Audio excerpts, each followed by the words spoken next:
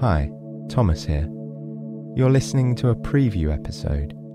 You can enjoy the entire story tonight by subscribing to our supporters feed. There you'll get access to the entire back catalogue, bonus episodes, and more, and it's all completely ad-free. Click the link below to learn more. And thank you so much. Me and the team really appreciate your support.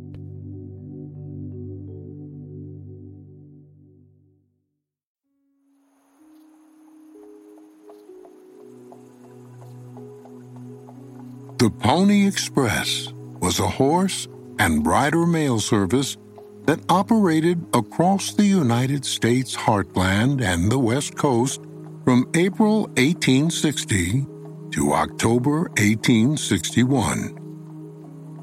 Riders were tasked with boldly carrying sacks of mail across the wild and open landscape, all on the promise of delivering messages in about 10 days.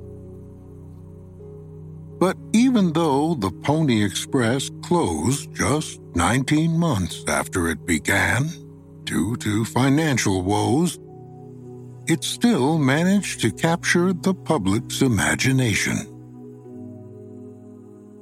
The legend of the Pony Express is very much rooted in the story of how America became a bi-coastal nation. For that, we have to travel back to 1803, when the third president of the United States, Thomas Jefferson, decided he wanted easy access to the Mississippi River. Jefferson had been inaugurated in 1801, when the country comprised just 16 states, the most western of which was Tennessee. Beyond was the Louisiana Territory, a region of land that stretched from modern-day Canada down to the Gulf of Mexico. Between the two nestled the Mississippi River, which had served as a vital resource for drinking water, fishing, and agriculture long before European settlers arrived.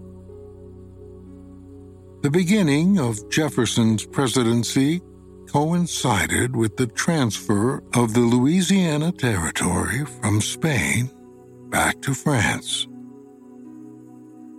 At the time, the French, under General Napoleon Bonaparte, had plans to re-establish a dominant North American colony. Understanding France's military power, Jefferson was keen for the United States to secure access to the port city of New Orleans. Located at the bottom of the Mississippi River, near the Gulf of Mexico, New Orleans had grown into a thriving trading hub, one that Jefferson understood would be key to the country's future. And so it was in 1803. Jefferson sent James Monroe to France to join Robert Livingston, who was the U.S. representative based there. They were tasked with negotiating the purchase of New Orleans and West Florida for $10 million. If they were unsuccessful, they were instructed to forge a military alliance with Britain. Bonaparte was facing imminent war with the British. He surprised the two American men by telling them he would sell the whole of the Louisiana Territory to the United States for just $15 million. Understanding how valuable such a deal was, Jefferson went forward with the purchase. So in a relatively short period of time, the United States nearly doubled its size. The following year, on behalf of the Jefferson administration. A team led by Meriwether Lewis and William Clark traveled westward to learn all that they could about the newly acquired territory. Throughout their roughly 2-year mission, the group covered approximately 8,000 miles, surveying land, waterways, animals, and plants.